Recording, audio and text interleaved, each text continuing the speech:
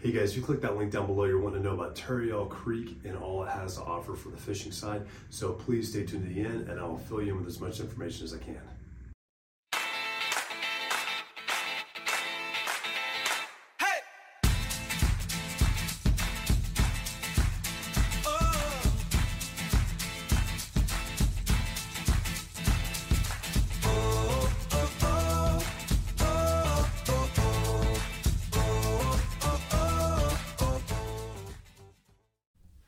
All right, guys, here's another great place to talk about if you are an angler or fly fisherman and you are out here in the Woodland Park area, either living here or visiting.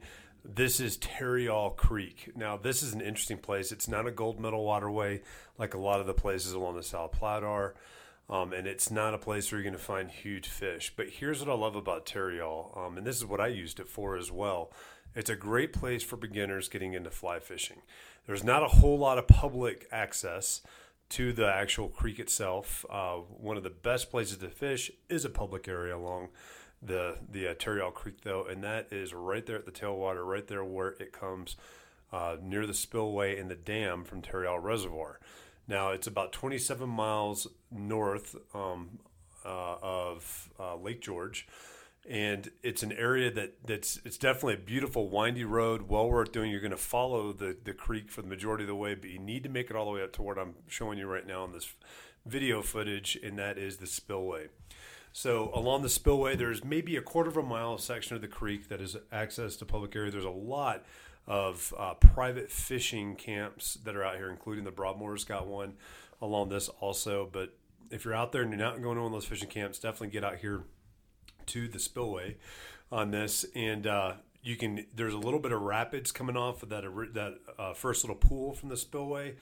That mouth of the rapids on that pool area right there before it really gets into that creek, that is a great place to start fishing. It's a great place to just gain that confidence and being able to lay your flies and to get a fish on. The fish are fairly small, 12 to 16 inches in length, mostly browns. They do have rainbows up there too, and they also have brook trout up there, but the browns typically in this area are the ones that are the most aggressive. Every now and then you'll catch a rainbow on that too.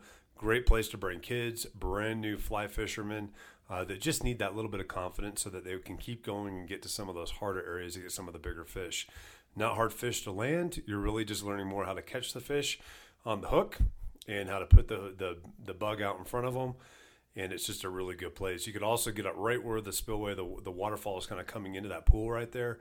I've had browns get super aggressive in that area. I've caught as many as 16 at one point in an hour before I called it a day. Super, super aggressive in that area too.